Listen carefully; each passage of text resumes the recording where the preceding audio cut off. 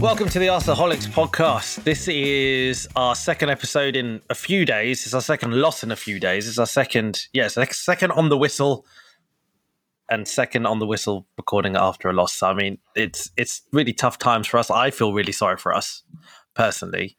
And guys, do you know what? Let's just start. How do you feel? We've just lost 2-1 to Everton, beaten in injury time. Guys, how do you feel? Yeah, it's this, like the defeat on Thursday, was it? We played United, was quite a tough one to take. It always is against United, but you kind of came away from that game thinking it's probably not season defining. This feels like a really kind of like big hammer blow for a number of reasons. Like in terms of the context of our season, like we obviously previewed this game in the last episode. And it feels like off the back of that really good unbeaten run, everything's kind of come crashing down a little bit. And I'm not sure if that was false hope, that run that we had that got us up to 5th. But in the context of our season, it's a huge defeat. 2 defeats in a row, obviously. And when you look at the other weekend results as well, with the teams around us and the teams that we are supposedly competing against for the sort of top 4, 5, 6 places, they all won. So big defeat. And I mean, look, in terms of the game itself, I know we're going to get into it, so I'm not going to go too deep into it. But I don't know what the right word is. Like furious, pissed off, annoyed. Bit of a shambles, really, or like when you look at everything, just a lot wrong today. Just not very happy. I mean, like I said, following Thursday, I was disappointed, I was annoyed, it was frustrating, but I kind of accepted it as United are still a pretty good team, and they're going to win a lot more games this season, and they're sort of on their bounce back period. We played them at the wrong time, maybe, but today it was just farcical, really. What do you think, Aaron? Yeah, I think Myers nailed it, really. This just highlights where we are as a team, and we always knew that we had these characteristics as a team. We always knew that we have the capability to lose games. I don't think anyone thought we were going to win the league or we were going to go on a 15-game winning run, but I think it's the manner and the way we lost. It was very much the worst of, if you look at Arsenal over the last 2 years under Arteta and you think of like the worst points in terms of like bad decision making, bad team selection, questionable tactics, questionable game management, all of that happened today. And it's just completely unacceptable. There's no excuses, really. And I think, like you said, Miles, on Thursday, I think I came away from the game thinking, okay, fine, we lost, but I don't think we played that badly. And I don't think the manager made mistakes. I don't think the players made too many mistakes as such. I think it was just one where United took their chances and we were, pretty poor in terms of finishing the chances. But today, I think the manager made mistakes and the players on the pitch made mistakes. We didn't create enough. And then the chances we did create, we didn't finish. And we also, defended pretty poorly as well, I thought. So it does, I think in terms of the context of the table, you're right, Miles, like the results didn't go away, but I'm not too worried about, okay, how does this affect our final league position? Because I think the teams around us will continue to drop points. But it's just really, really frustrating because it just feels right now, it's like once we took one step forward, but now it feels like we've taken 2 steps back with these last couple of defeats and the Liverpool game as well. So, yeah, really hard to see how we pick ourselves up from here. I think I'm a bit more concerned than you are, Aaron, with regards to kind of what it could mean for the rest of the season. I think Miles was sort of, I think I'm going to just be consistent with some of what Miles' sentiments were. I think my worry with this is the other teams. We're at this point now where United have basically they're now going to be on an upward trend. That's what all the evidence suggests. Thanks to us. Right? Thanks to us. Well, they drew at Chelsea, beat us, and then they won the last game. They've got this new manager coming in. It's all nicely kind of, everything would point to an upward trend. You had West Ham, who, there's that hope. We're kind of saying, oh, West Ham will drop off. Well, West Ham will drop off. Okay, maybe they will, maybe they won't. But to be honest, no one expected them to beat Chelsea the other day. They did. So it's a bit of a concern there. Tottenham may also still continue to do better under Conte. I think the concern for us is, if we ever were going to finish fourth, we had to rely on all those things not going so well over the course of a season, and for us to maintain this habit of seemingly beating the teams that we're meant to beat, because that seemed to be happening, at least, where we sort of thought we were doing enough in terms of we've got enough of a defensive structure to deal with teams that aren't really better than us on paper. And today it was... It just wasn't that, right? It was just everything that was going wrong against the better teams seemed to go wrong today against Everton in many respects. Well, okay, I think I'm going over the top there, maybe more so with kind of more similar to what happened against United. Essentially, we didn't have to be very good today to get a result. We didn't have to be that good today at all, but we still managed to somehow lose. And the first half was awful, yet we still managed to score. So we're given this lifeline. And I guess we'll get into the details of the game, but I'm a bit concerned now how ultimately for us to finish top four, I think, it requires a lot more character and a lot more resilience than this. And we haven't done ourselves any favours at all, given the momentum that the other teams have started to show. So I'll ask a question that, is the elephant in the room here, is that do you guys blame the manager for this?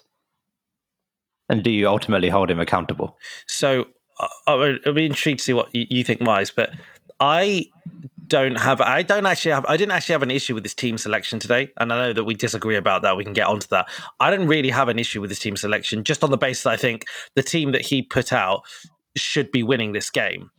But I do have a massive issue with the fact that he wasn't able to motivate our players and set us up even tactically or whatever, however you want to call it, tactics, motivation, however you want to call it, in-game changes. He wasn't able to do whatever he needed to do to win this game. And again, I think here, we can't find we're a young team, but this is his second full season, So he's had time. So this isn't a case about needing time to get your ideas across and people to understand what you're talking about and trying to say, no, that doesn't apply anymore. So I do blame him a lot for today, to be honest.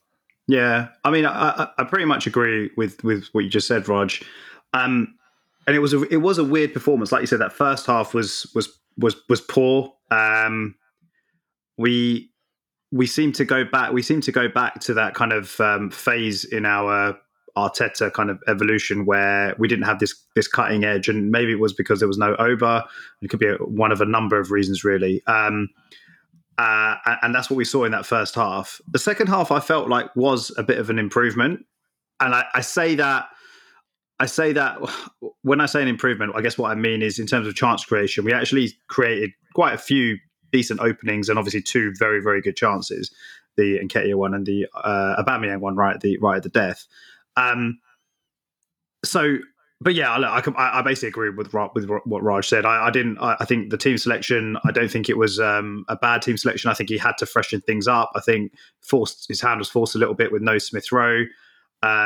You couldn't really argue with him dropping Aubameyang, or maybe not even necessarily dropping him as such, but it's almost one of those where you take him out of the team to sort of take him out of the limelight, and you do what you did. You bring him on with a period of time to go. Maybe he came on a bit too late, but even the chance he got, he obviously missed. But yeah, and Xhaka coming back in, which was a bit of a surprise, but he had an all right game, I thought. He seems to always have an all right game. And you can't argue with Tierney coming back in. So, apart from that, I don't know if there's anyone else that you would... I don't know, Aaron. It sounds like you feel like the team selection, you're not very happy with it, is it? I think the biggest thing I take issue with is dropping Aubameyang. I fully get that Aubameyang has been poor for the last 3 or 4 games, or probably even longer. You could even argue all season. But I still think he is by far our best striker. And therefore, the alternative here is you play Lacazette up top / although he did play a bit deeper and he kind of Martinelli played up front. I don't think Martinelli is really an out-and-out striker, at least hasn't shown enough in that role.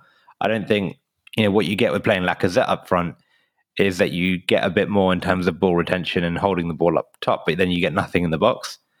So I think, given the fact that we don't have anyone else, I just think to drop our best striker is just asking for too much to come from it. Puts too much pressure on the rest of the team to fill that void. And I just, it seemed a bit reactionary and it seemed a bit over the top to me. And I think he overthought everything. You could say that, maybe he put too much faith in Lacazette and Martinelli and Saka as a trio to kind of replace what Obo gives. And maybe he has a right to expect that. But I don't know. I just think the drop-off in quality that you get when you take Aubameyang out of this team is just so much. It didn't need to be done. I mean, I think we can say that now, right, off the back of watching what we saw and in hindsight. But you wouldn't have been surprised if Aubameyang had played the whole game or whatever, the first 80 minutes, let's say, basically the whole game, majority of the game, and we'd have come, we'd be reacting to the game and talking about it with us saying, "Oh, Aubameyang was quiet today, wasn't he?" Like, that's just happened so many times. Yeah. I mean, you're right.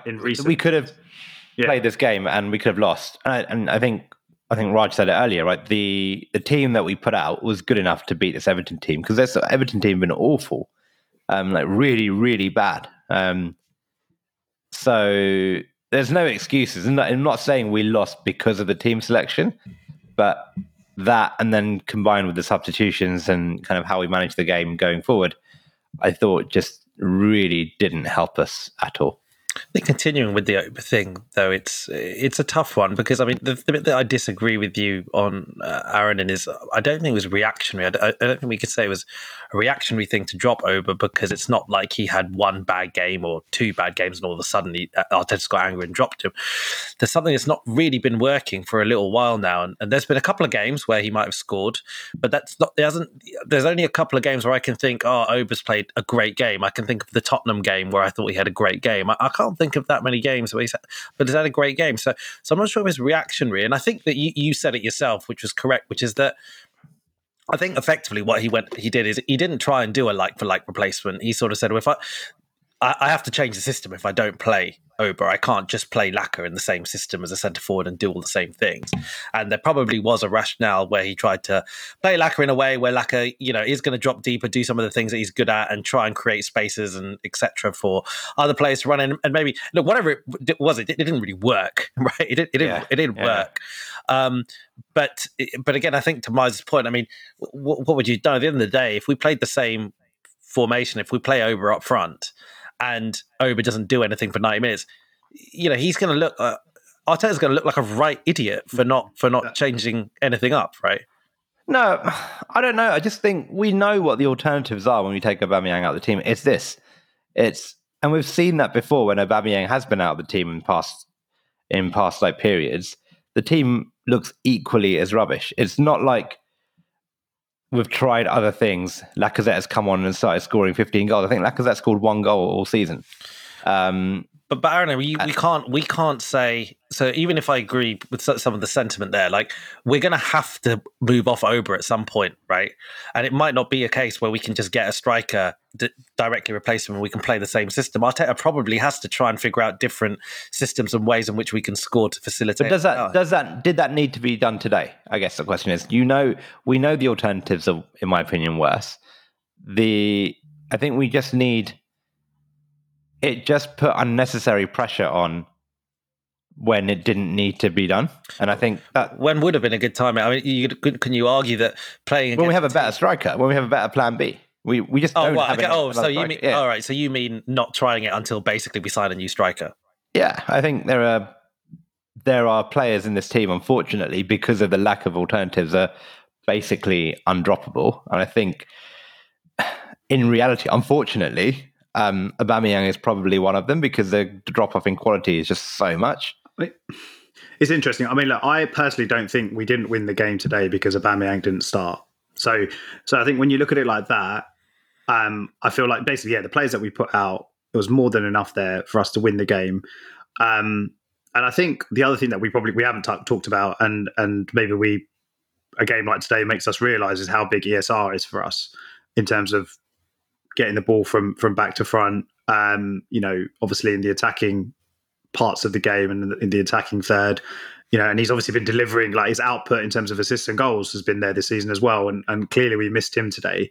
And it would have been interesting to see if he had played, but with, let's say, Lacazette up front or Ødegaard alongside him, or whatever the options would have been, maybe would have been a different performance. Because I genuinely do feel like I don't know if you guys remember, the Newcastle first half was at home as well, was pretty flat, and then they came out in the second half and obviously turned it up a notch, and we ended up getting the win. But it wasn't a fantastic performance, and it felt like it was kind of a bit like, wasn't really a similar kind of game in terms of the balance of play, but it feels like it just needed that extra bit of quality for us in midfield or in attacking midfield for us to then create a little bit more or dominate a little bit more in that part of the field and part of the pitch. And I don't know. I'm not sure. I can't disagree with you, Aaron, in that Aubameyang's our best striker, but I don't know if he would have made the difference today if he had. We'll never know. I think you're spot on. Then the loss of ESR was massive. I've said it for a long time that I don't think we've ever looked good when he hasn't played. Mm-hmm. And I don't think, just generally reading around social media, people really appreciate how big a loss he is. And also like a player like Saka, I think those two are by far our two best players. You take them out and we go down considerable levels. Yeah, let's talk about some of the individual performances in a little bit more detail shortly. Let's cover some of the incidents in the game first. I mean, the first half, there really wasn't anything. I think we all nearly fell asleep, didn't we? I mean, it was genuinely a terrible half an hour of football, which got mildly better for 10 minutes, with probably the most exciting thing in that 10 minutes being this incident that I think no one noticed at the time, but suddenly it went to VAR, and it was the Godfrey stamp on Tomiyasu. I mean, Aaron, what did you think? I think they analysed it quite well at halftime on Sky Sports, where I think Gary Neville said he probably did mean it, but it's very hard for VAR to send him off based on what they saw, which is you can't really prove he deliberately did it, because I think he covered it up quite well. Do you think him not looking at him was just the way he styled it out? Yeah. But I'm not too annoyed with that. I think I think it's just very hard to prove, and I think it's just unfortunate in the way it happened. So I think sometimes ref might give it, but I can also see why they didn't give it. So I personally wasn't completely outraged by that tackle. I thought there were others that were probably worse, for example, later on, but. And generally, I thought Everton were just really rough on some of the tackles, and some of them definitely deserved bookings, if not more. But for that one, I think I might be in the minority here, but I wasn't too annoyed by it, to be honest. What, Miles, do you agree? Even though I think he meant it. Yeah. I think Aaron summarised it quite well. You by when you watch it back, the amount of force he generates. The amount of force he generates makes it look like it is deliberate, but his sort of basic where he looks, his sort of facial expressions or where his eyes go, you can't tell. So it's probably quite difficult to send him off. But look, we look at it as Arsenal fans, and it looks like a bit of a harsh one against us because he's been stamped in the face basically. So but 0-0 at that point. So still and a whole half and a bit to play. So. The thing that makes it look a bit intentional is because he was basically dirty for the whole game, wasn't he? Afterwards, exactly. He only gets a yellow card, I think, after about 60 minutes, and he had made a lot of questionable tackles, particularly on Saka. I thought Saka was getting targeted by him for a lot of the game. But then we're getting back to that. So that happens. Things liven up very slightly, and then in the last 5 minutes of the first half, it all starts getting a bit crazy. We concede a goal from a set piece well, we think we conceded a goal, and then it's ruled out for VAR. I mean, Miles, like, talk us through that. Did you think it was a foul in the first place? What was remind me, what was the foul again? I think it was a coming together where it looked like, I think it was Laka who I think was adjudged to have fouled him in the end. It looked to me like they thought that Laka tripped him up. But I remember just sort of afterwards, going through Twitter, some people sort of seemed to suggest that actually... I can't even remember the foul, to be honest. So I guess it wasn't, in my mind at the time, it wasn't that contentious. It wasn't that contentious. So, I mean, look, I think, that was a big let-off.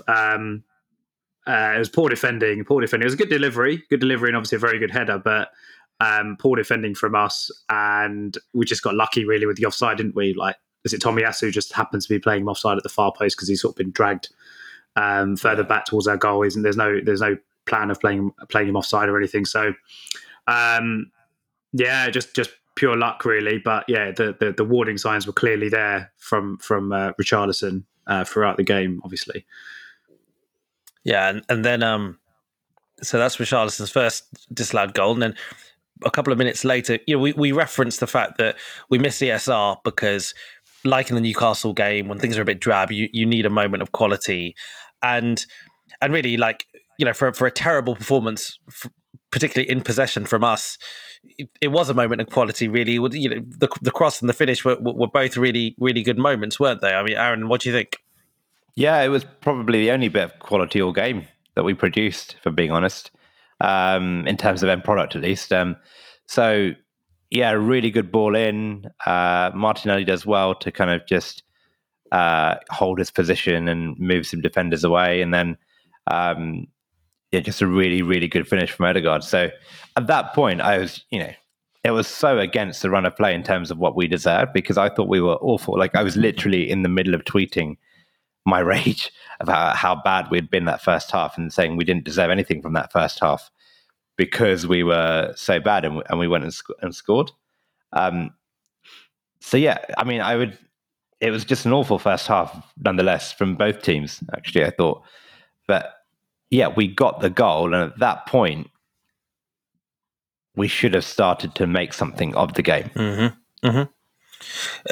Just focusing on the finish again, this is Odegaard's second goal in 2 games, two really good finishes, right? The good right foot finish against United, good left foot finish.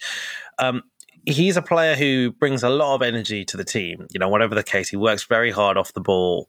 I thought today in the first half, there wasn't really much to shout about at all. But if I was to pick a player who probably played the best in the first half, it might have been either him or Saka. Was he a positive really for you in this first half? Could you see him becoming a player who scores goals more regularly? Can he get 10 to 15 goals for us in the Premier League a season? I don't know. So I don't know if that question was directed to him. Yeah, go for it, Miles. Yeah. I don't know if he'll get 10 to 15. I think that's quite a big number, to be honest. And I don't think he's ever really been a player that's scored a huge number, or a huge number of goals in his career, albeit a short career. No, he was good today. He was good when you look at. He was good. I guess when you say compared to a number of the other players, but I don't think he had an absolutely kind of storming game or anything. He was just good.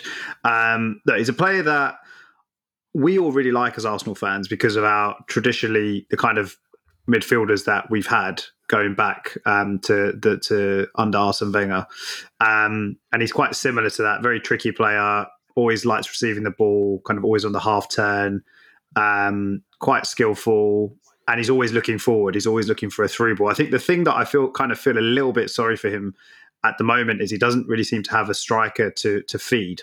And obviously that's something that we need to address in the next season or two with our current striker situation. And things may change quite dramatically for him. I could see his numbers going up quite a bit in terms of assists.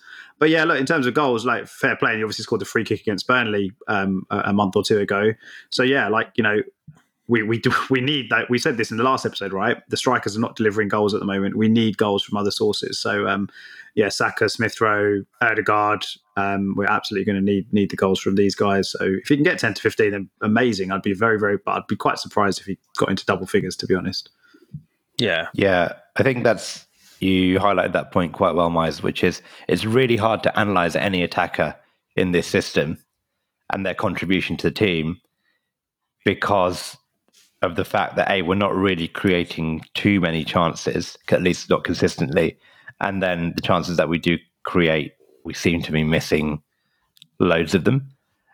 So, in isolation, the fact that Ødegaard scored 2 goals in 2 games now is good, but the fact that they are only 2 goals is not so good.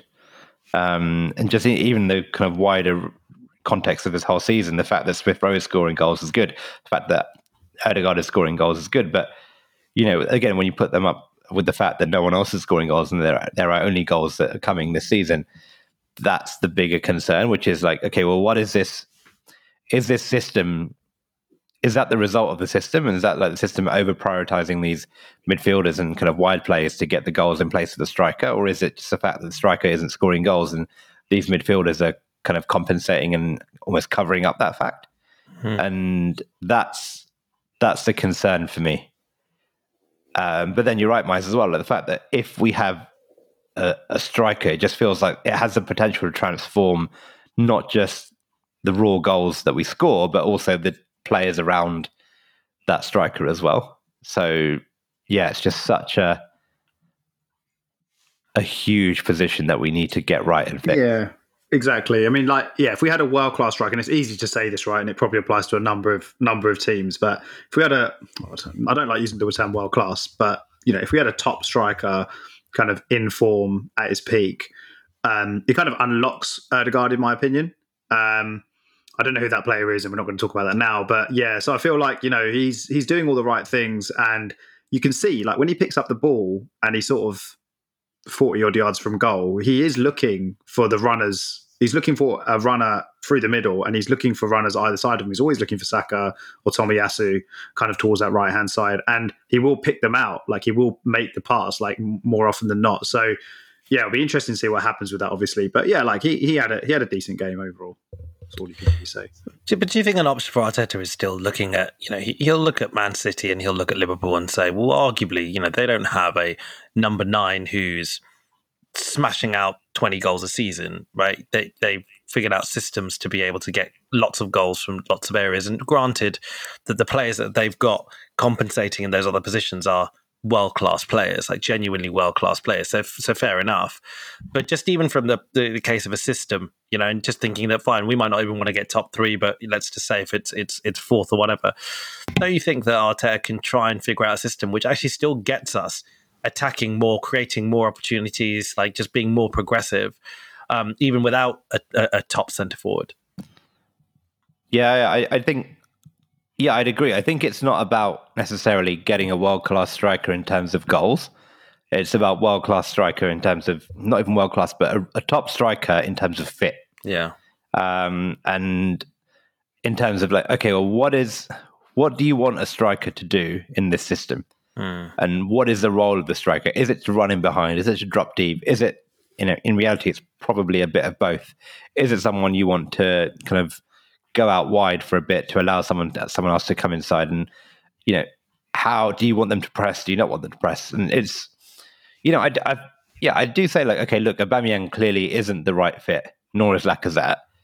But I do still have my doubts in terms of what is the clarity that they're being given from Arteta in this system. Because we're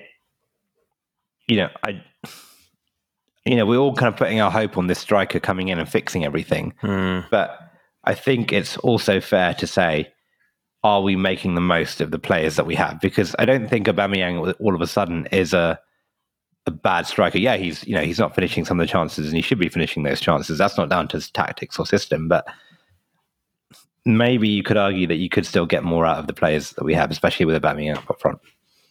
Yeah, because and we'll get onto it now, because ultimately there were a lot of missed chances, but like you say, for a lot of the for pretty much all of the first half, and a large portion of the second half, if we had a world class strike, probably wouldn't have made any bloody difference, because we weren't really doing anything to get the ball in the box or whatever.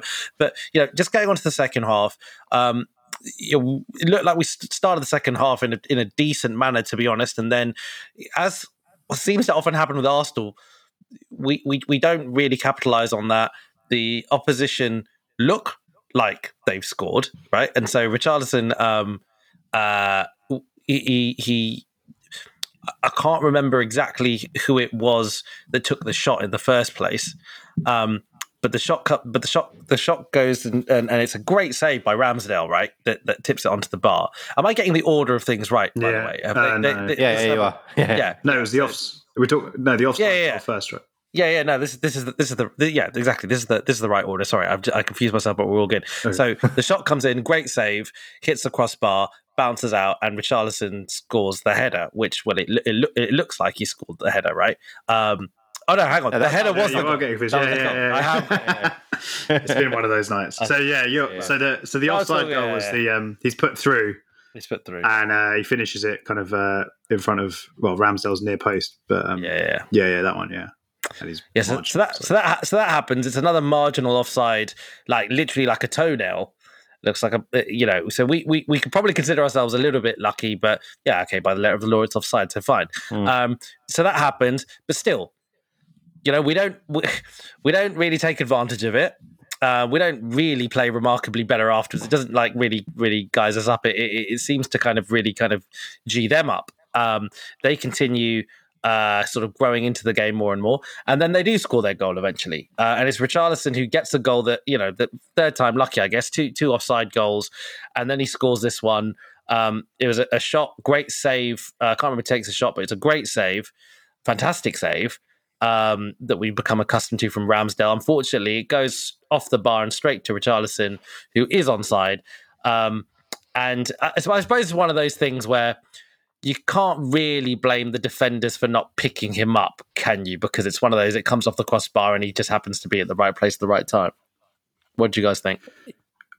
Go on, Mike. Yeah, I wasn't too angry about the defending itself. Yeah. I thought actually he did really well to finish it and react.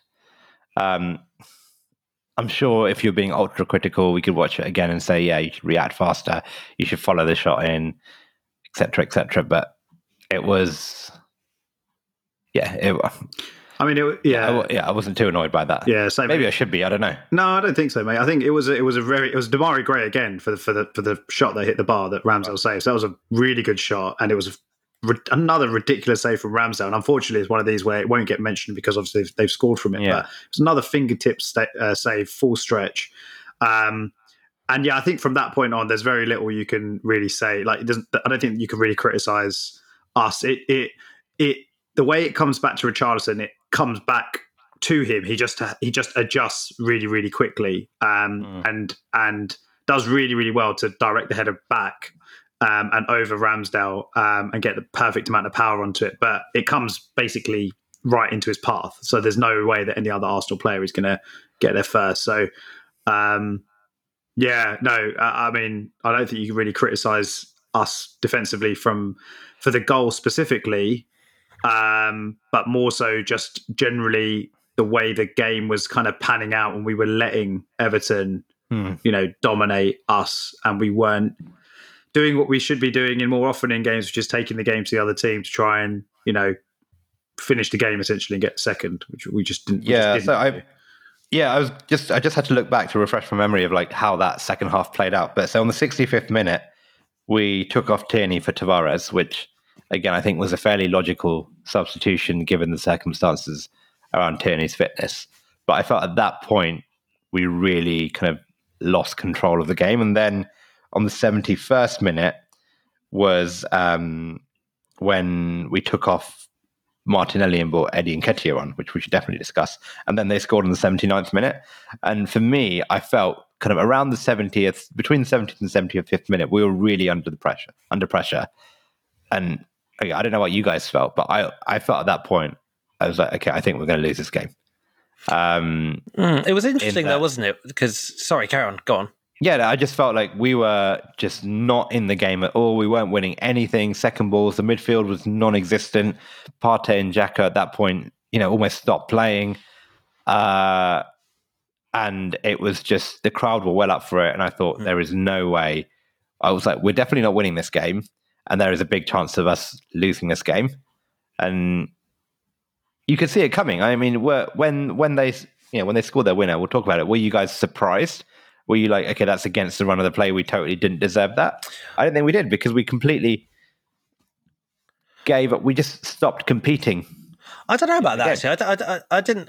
So I thought after they scored, I sort of felt then it became quite end-to-end, and it felt like both teams were trying to go for a winner. And I recall there being quite a few instances, particularly in the last 5 minutes before they scored their winner, where we were getting in quite dangerous positions. I think Odegaard a couple of times had the ball kind of in and around the box, tried to get a shot off. There were 2 blocks. It felt like we were still trying to do stuff. It almost felt like we came to life a little bit more after they actually equalised, but probably should have come to life between that disallowed goal at least and the point where they equalised.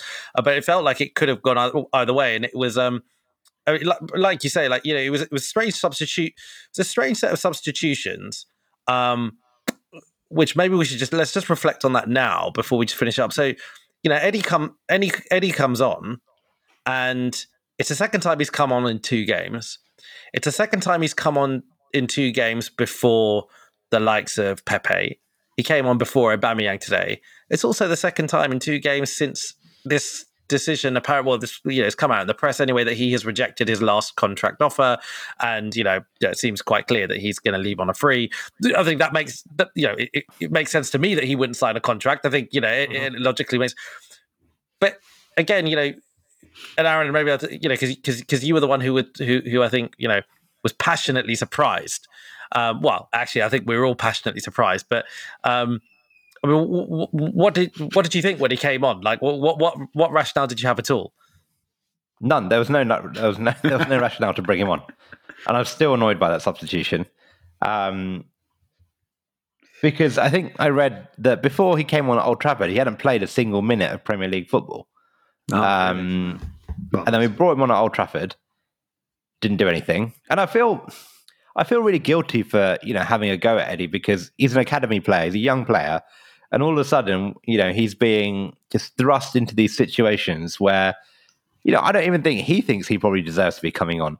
And then today, what has he done in his career, in his senior career, to show that he is the player that can solve the problems that we were having? He's not the type of player that's going to be able to run in behind. He's not the type of player that's going to be able to hold the ball. The only situation where he has proven that he can be useful is putting away chances. But we're not a team that's creating chances for him to put away. But does it not end up looking like a masterstroke, though, if he ends up scoring that goal where he hits the post? Yeah. It doesn't change the fact that I still think it was a bad substitution. And you mentioned. I think you mentioned this after the United game, Raj, where you said, "I wonder if it's contract related," and I was like, "No, we can't be prioritizing contract decisions over kind of football or tactical decisions." But I'm almost, fair enough, it happens 1 game, but to happen 2 games in a row in this situation where he hasn't come on at all for the whole first 12 games of the season or whatever it's been. It almost makes me think, hang on a sec, maybe there is something there with the contract and the whole kind of player evaluation side of things, where they're trying to force something that might not need to be forced. Because again, there's no reason why. Fair enough that the Pepe situation is weird enough as it is. There's no reason why you don't bring Aubameyang on before Eddie. It just doesn't make sense. Yeah. Well, it was weird, wasn't? Yeah, go on. Yeah, go on. Anyway, no. Just to kind of follow on, it was really, really weird. It was weird when he came on against United. It was even more weird tonight, like you said, with Aubameyang on the bench. It was like because it was Martinelli that got injured and had to come off. It was like obviously Eddie played down that left hand side. I don't think I've ever seen him play there before, and it was like Arteta was trying to. I don't know if it's one of these ones where he's just trying to prove a point about Aubameyang. I'm not sure. By bringing Eddie on, it's almost like sending him a message to say, yeah, look, you might be our captain, you might be our highest earner, but that doesn't mean that I'm going to bring you on or some bullshit like that. I don't know. But yeah, like it's just really, really questionable now that decision. Like Aaron had said, you mentioned the contract. You proposed the idea of it being around the contract, and I was with Aaron. I was just like, it can't be, surely not. Like, surely not. He just must have really been impressing in training, and that may still be the case. Yeah. That may still be the case, but it just like. I don't know, like we've had enough of this stuff, like as Arsenal fans the last few years, like the Ozil thing and like Guendouzi and fucking Mustafi and all these other players, like all these players. I mean, I'm probably picking on Mustafi there, but like there's been so many players where the contract situation has been like discussed and caused so many, like just so much, what's the word I'm looking for? Just, noise problems for us.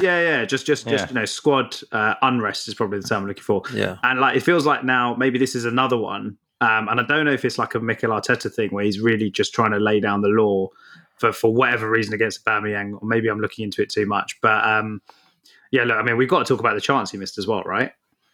Yeah, exactly. I guess there's a thing, right? We could probably turn around and say, yeah, bringing on Eddie. I think we all agree it's baffling to bring on Eddie. Whatever the case, it's weird. We can only say that. Okay, look, it's bizarre if it's to do with the contract. Technically, it's possible that this is going to get up his tribunal valuation. In theory, that's possible, but that's still, I think, really left field. It's possible that Arteta probably looks at it and thinks, "Oh, look, he's going to want to put himself in the shop window, so he's going to be motivated to score." Right. So based on what? Based on like what? When has he ever still scored goals? He's not in the team because, unfortunately for him, he's just not good enough. Yeah. And he's shown that consistently, unfortunately, that he is nowhere near the level that we need him to be. In a situation, in a team which is desperate for a quality striker to step up and take that chance, he unfortunately hasn't been able to take it. So why, literally, in the last 2 games, we have suddenly decided he is the guy to come on and change things? But I wonder if some of it is just to do with Aubameyang's form, and he's going, well, like, he needs to give himself options, Arteta, doesn't he? If he's going to try and play without Oba, even in the short term, he's got to try something. But I'm just as baffled as you guys overall.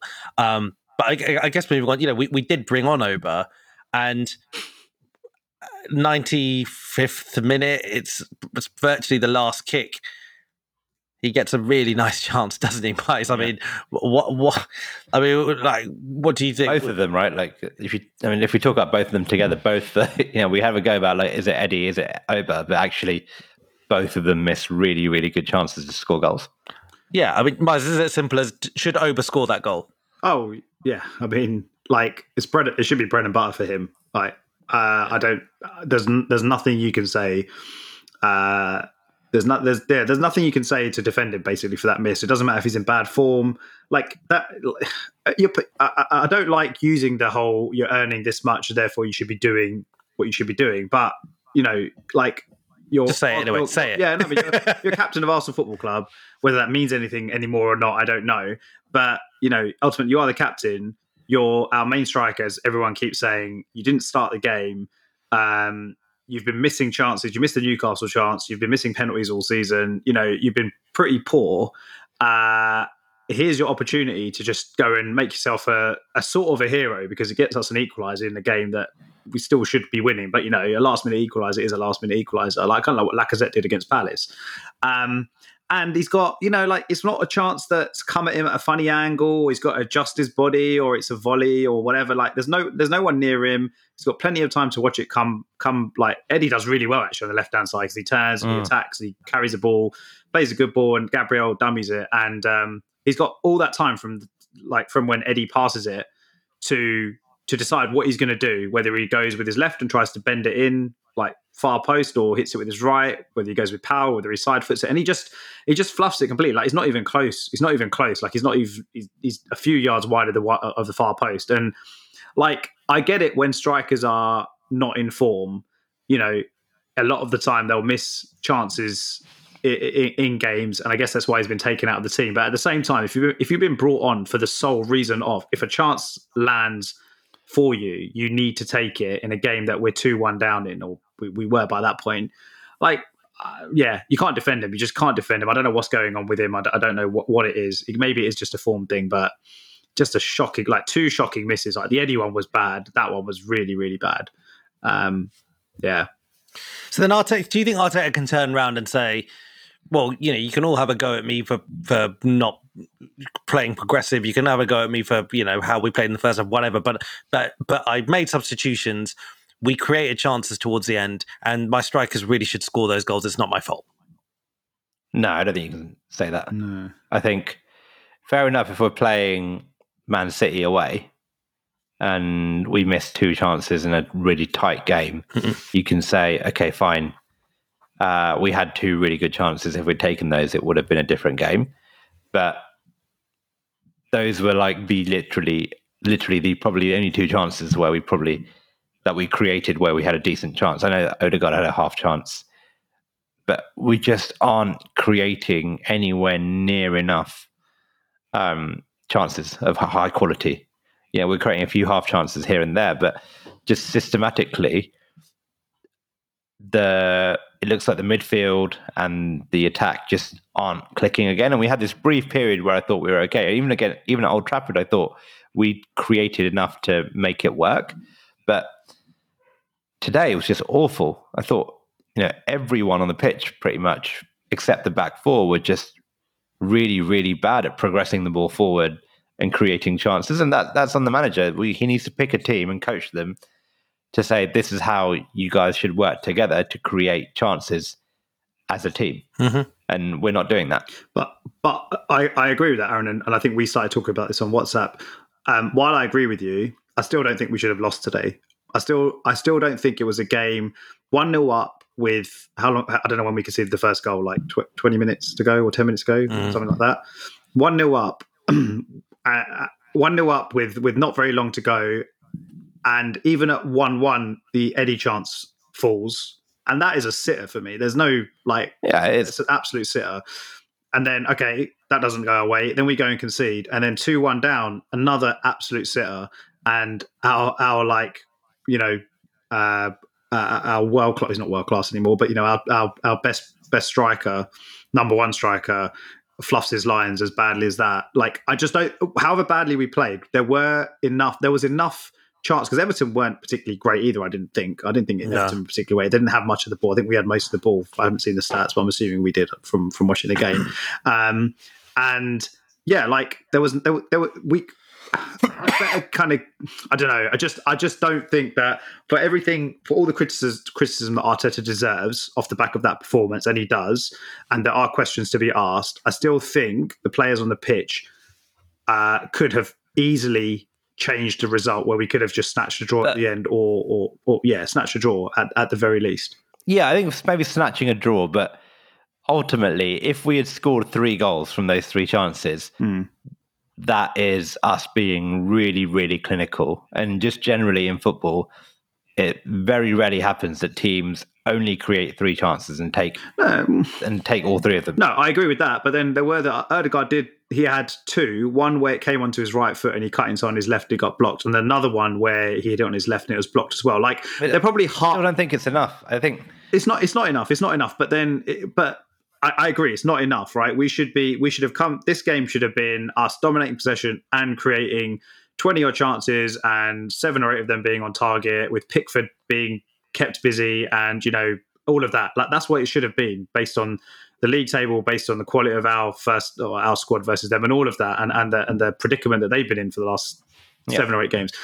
The game didn't transpire that way, but then that's at that point when those chances, at least one of those, if not both. I can't even excuse either of the misses. And I think just based on those 2 absolutely golden chances, they weren't half chances. One was a point blank header where he's got a couple of, he's got the entire time the ball's in flight, and Nketiah I'm talking about, to watch the ball come over. I think he must give Lacazette a shout to leave it, because Lacazette is about to jump and then he stops. So he's obviously made the decision that he's going to go for it, and he just completely screws it up. I don't know. I know we could talk about this to death, right? But both chances and the Aubameyang one, I just feel like there's no excusing those misses. So it could have been Arteta in charge. It could have been Pep Guardiola. It could have been Arsene Wenger. It could have been any legendary manager, like if they're the players that you've got at your disposal and they're missing those sorts of chances, when you are opening up the defence, like when you are getting a player like Saka on the ball and he's putting a quality delivery like that, when you are getting Aubameyang into space to hit a shot across the keeper and just put it in the corner,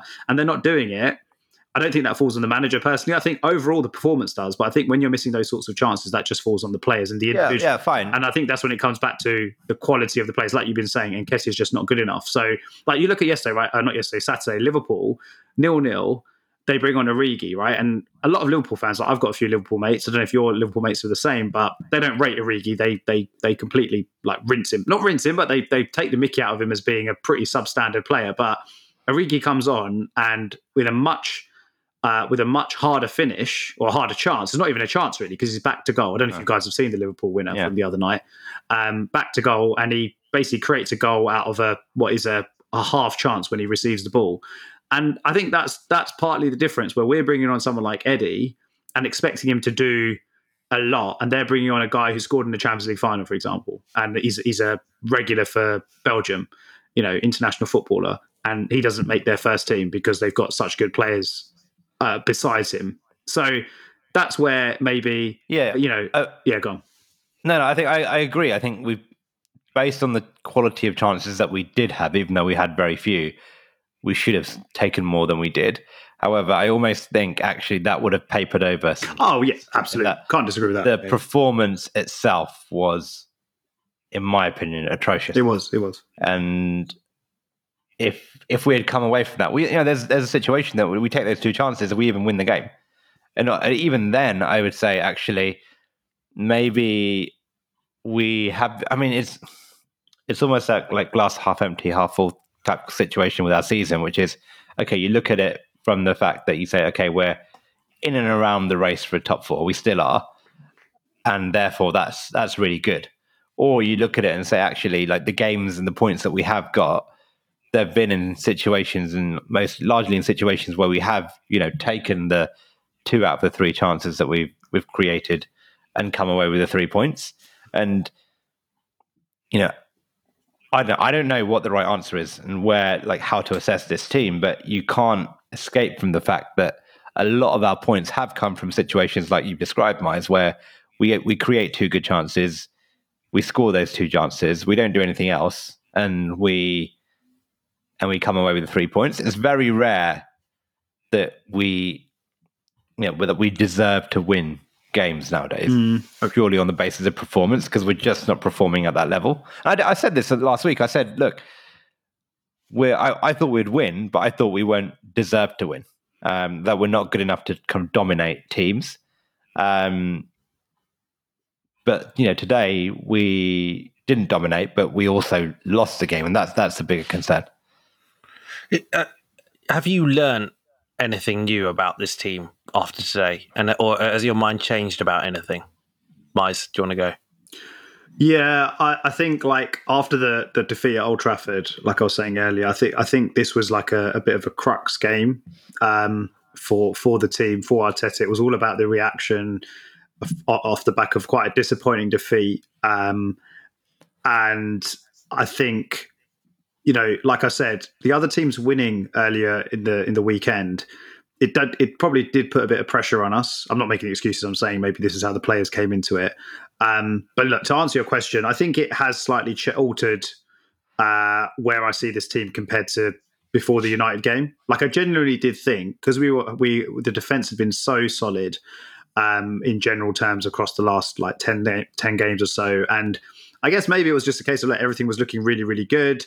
Not everything, but results were looking really, really good. And I didn't think we'd lose at Old Trafford. I didn't think we'd lose today. So the game today, I kind of accepted the Old Trafford defeat on the basis that we would win today, and I did think we'd win today. And I think it's a bit of a reality check for me and probably a lot of Arsenal fans. I don't think it's like a season-ending defeat, or it suddenly means we're a really, really bad team. I think there's still huge positives, and there's still a number of things that you can not necessarily take from the game, but you can take from sort of if you take this where we are now in the season as a kind of a reflection point. There's just so much to work on, But there are still a number of positives. So I'm still fairly optimistic that we can do something this season. But I think where 2 games ago I was kind of thinking, oh yeah, I think we've got a right good chance of getting top 4 this season. I think now that expectation's been tempered slightly, where I'm sort of thinking, I don't think we'll be better than United this season. I don't think we'll be. I don't know about Spurs, a bit of a weird one with Spurs. And I think West Ham, I don't know if they can maintain it, then fair play to them, but they're absolutely flying, and they just seem to think with the West Ham they're going to slip up, and then they have, obviously, but them beating Chelsea is a bit of a statement from them. So I just think when it's only one Champions League place that we're going for, like that everyone's going for, I think it's going to be really, really tough. So for me now, it's more about progression from last season, and like top 6, I think is the target, and a cup, I think, would be nice. Obviously, yeah. I mean, anything to add to that, Aaron?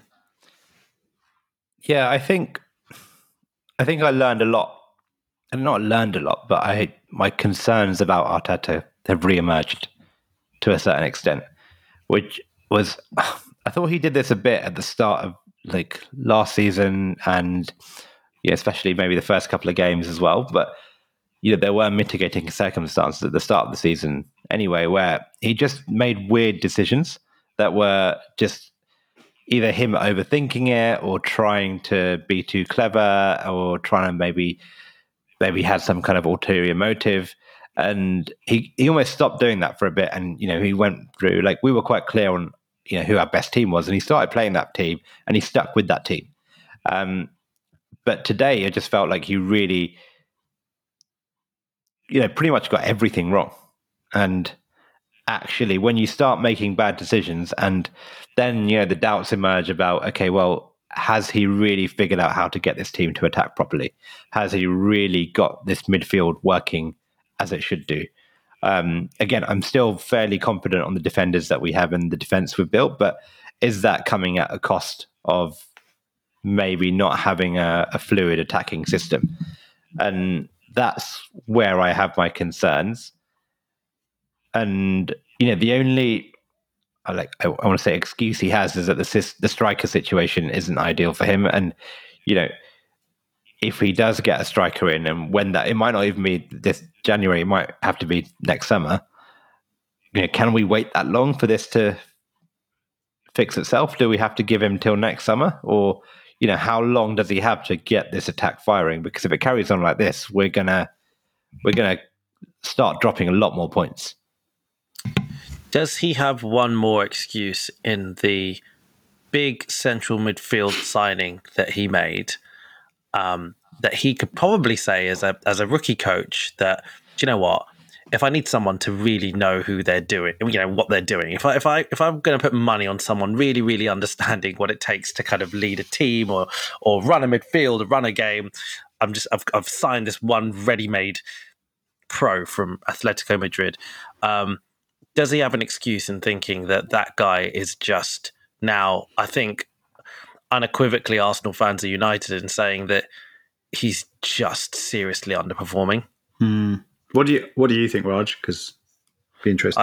Well, yeah. I mean, I thought against the United game, I think what I said then was that the big concern for me is that it's not even that he's inconsistent over a season. It's not that he has one good game and a bad game and a good game and a bad game. It's just this whole. It's just he's inconsistent during the game.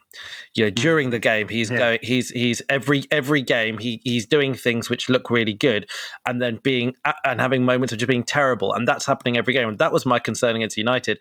I take it a step further. It's funny, really, isn't it? Because before this game, he seems to have gave an interview where he was really reflective and honest, and he basically turned out and said, well, I rate my career at Arsenal so far as 4 out of 10. My performances as 4 out of 10. I'm like, okay, well, so you realise that you're not playing well.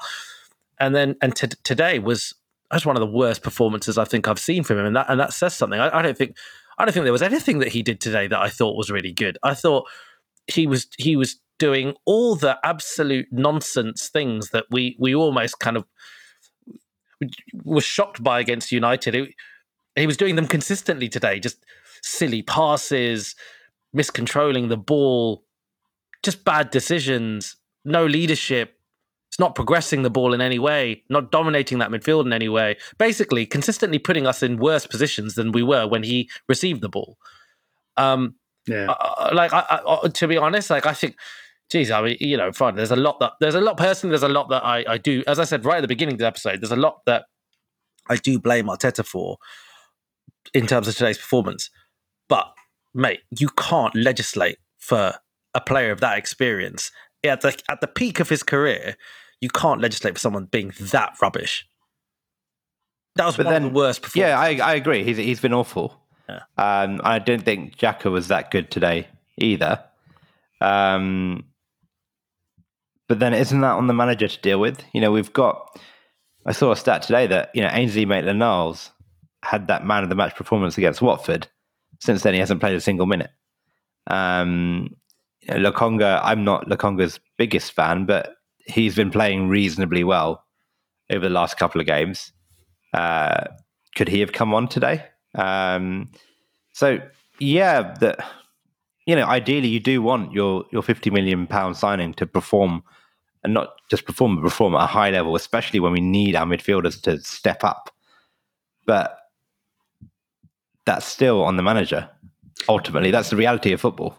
It's a hard one for Arteta, isn't it? Because like the Ainsley Maitland-Niles one is a bit of a weird one. But it's kind of like what you said about Aubameyang, Aaron, and where you can't really legislate, like you can't legislate for Arteta dropping him. I guess Arteta's probably feeling like he's, as bad as he's been playing, maybe after this game he might think differently, but as bad as he's been playing, he's almost like not undroppable, but without Xhaka, he probably was undroppable. Like he probably doesn't want to go with the midfield of Maitland-Niles and Lokonga, for example, in a game like tonight.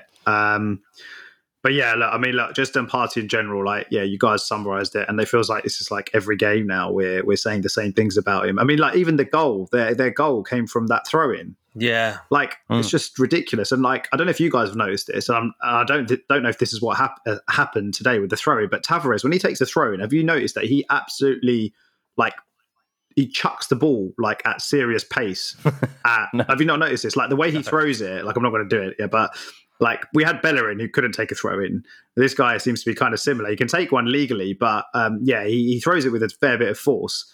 And I don't even think he did today because I think Partey was like a couple of yards away from him. But that has literally cost us today. That poor pass back to Tavares, and like it's not a difficult thing that he's had to do. Like it's bloody basic for a professional footballer to just like take a touch and pass it back, or first time just I'd rather he'd knocked it into Rosette because that would have probably meant they didn't score. Like so and he had another one of those shots today from like 500 yards. Like I don't know why he thinks he's capable of scoring a screamer every time he gets the ball when we're like trying to build up play.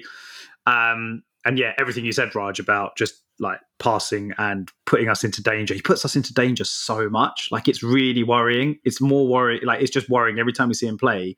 He's like dallying on the ball. He doesn't realize there's a man around the corner about to tackle him. And yeah, like really bad passes in central midfield that are just opening us up. So I don't know, like it's kind of like Southampton at home at the next game is a game where you feel like, okay, you've got to play him again and hope he kind of plays himself into some form and kind of dominates. I don't know who Southampton would have in central midfield, like Ward-Prowse and Romeu, I think, maybe. I don't even know who they play in central midfield anymore.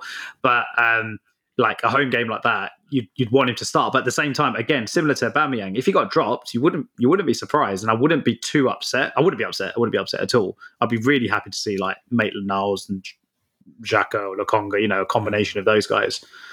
So yeah, again, like we said this last time, right? Just extremely worrying. Like, I don't know what's going on with him. But Aaron, do you think part of the problem is that with Arteta, he can turn around to Oba and say, well, look, you know, he's well in his 30s. I need to transition away from him, whatever, you know, so I can maybe get away from dropping him. And he can look at Pepe and go, I didn't sign him, not my player. Like, I never wanted him. Is his issue that Partey was his big player? It was his first real big signing. It's the one that he chose to spend that summer pursuing, not going for an alternative. Well, we assume so, and on deadline day. Do you think because of that he's putting himself under more pressure, or not more pressure, but is he more reluctant to drop him? Because if he drops him at this age, he's at that peak. It's difficult, isn't it? Because you're kind of saying, I give up to some degree. Yeah, it is a tough one. I think that the tricky bit is a bit like Aubameyang, is that the drop off in on paper quality between Partey and everyone else is quite big. Obviously, with Partey playing like he is now, actually bringing someone like Lokonga or Ainsley Maitland-Niles on probably wouldn't be so bad. But then it's almost, well, if you do drop him, you almost admit defeat and saying you're not going to get the best out of him ever. Same with Aubameyang, right? That when you do drop him, you're saying like, well, we're just going to have to settle for what's next best, because we can't get the best out of him. And the irony is, actually, I was thinking when you mentioned those players, all three of them are going to be gone in January for the African Cup of Nations.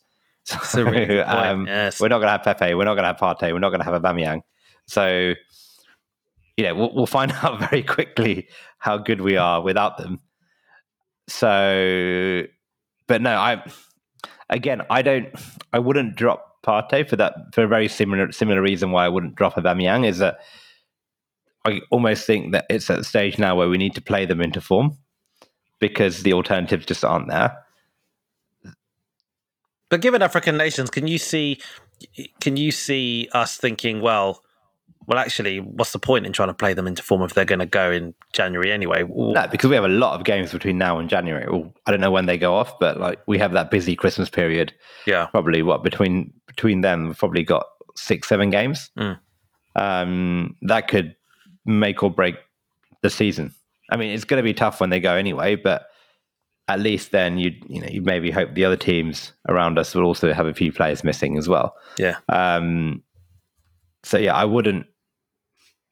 We desperately need Thomas Partey to find form. No, we don't. And I think the only way, he doesn't seem to me to be the type of player who will respond well to being dropped and coming in and playing a blinder. I think he just needs to play minutes, because he's been injured as well, been in and out of the team historically. He just needs to find that rhythm and find it quickly. Agreed. Look, and I think we're going to have to wrap up in a second, but just before we do wrap up, let's very, very quickly think about Southampton. Look, I guess one of the good things is that our home form still is pretty good. I mean, it's a way that all of these car crashes seem to be happening now. What you guys think? Do you think we will bounce back against Southampton? Go on, Mark. Have to. I don't want to think of the alternative. Yeah. I mean, I can see us winning. I am massively concerned that the performance isn't going to be there again. So I can see us getting the result, because I think we're a better team than Southampton. I think they're kind of struggling down the bottom of the league, aren't they? Sort of fifth bottom or something like that. So I think definitely can see us getting a result. I'm not sure it's going to be convincing, or the kind of performance that we all feel like we need and that we are hoping that we're going to get. It might just be a case of let's get a win and get the confidence back going into the West Ham game, I think, which is after that. I could be wrong, which is obviously a huge one. So it feels like it is that. I thought today was going to be that, to be honest, on the back of United. I thought today was going to be, go and get the win and get the confidence back, get the morale back up, and then sort of season kicks on again, and that hasn't happened. So I feel like this game now on Saturday, it's another must win, but it's a must win for the same reason that we need to get 3 points again and get the season back on track. Yeah. What about you, Aaron? Yeah, I'd agree. I think like I said, the alternative not winning is a big concern. We absolutely have to go and win. And, in terms of the wider context of the season, I know straight after a defeat, it's very easy to think, okay, everything's rubbish and we're going to finish 8th. We beat Southampton and we beat West Ham at home, then I think the table will look a lot more favourable to us. And, just as we can drop points, everyone around us, maybe except West Ham, I still think have the ability to drop points out of nowhere. Man United could still do it. Tottenham could still do it. And the team that finishes 4th is going to be the team that manages to put a win, like a run of wins together consistently. And so far, I think West Ham have shown that they're most likely to be able to do that, especially if they're now capable of going and beating the bigger teams. Mm-hmm. Now, if they can do that come January, February, with Europe still going on and stuff like that, that will be really interesting. But again, we just need to find form, put these wins together, and we still have the potential to have a good season. The big doubt is, well, if there are more performances like this in the system, then it's not going to be a question of fourth or fifth. It could be a question of, seventh or eighth.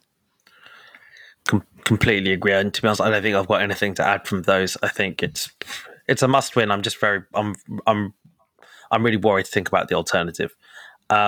I think we'll leave it there. It's been a pretty long episode, this one. I felt like we had a lot to get off our chest. I hope we can all sleep better. I mean, if anything, even if this isn't a good listen, this has been decent therapy for the three of us, right? So let's recurring theme. Let's take the win in that context. But anyway, look, thank you everyone. Aaron, and thanks obviously as always, and thanks everyone for joining in. Appreciate. It's not always nice hearing and reading and associating yourself with Arsenal after a defeat, let alone 2 back-to-back defeats. So really appreciate you joining in and listening to our conversation. Take care, and let's hope for a good result against Southampton. See you, boys. Cheers, Rod. Cheers, boys. See you, bye.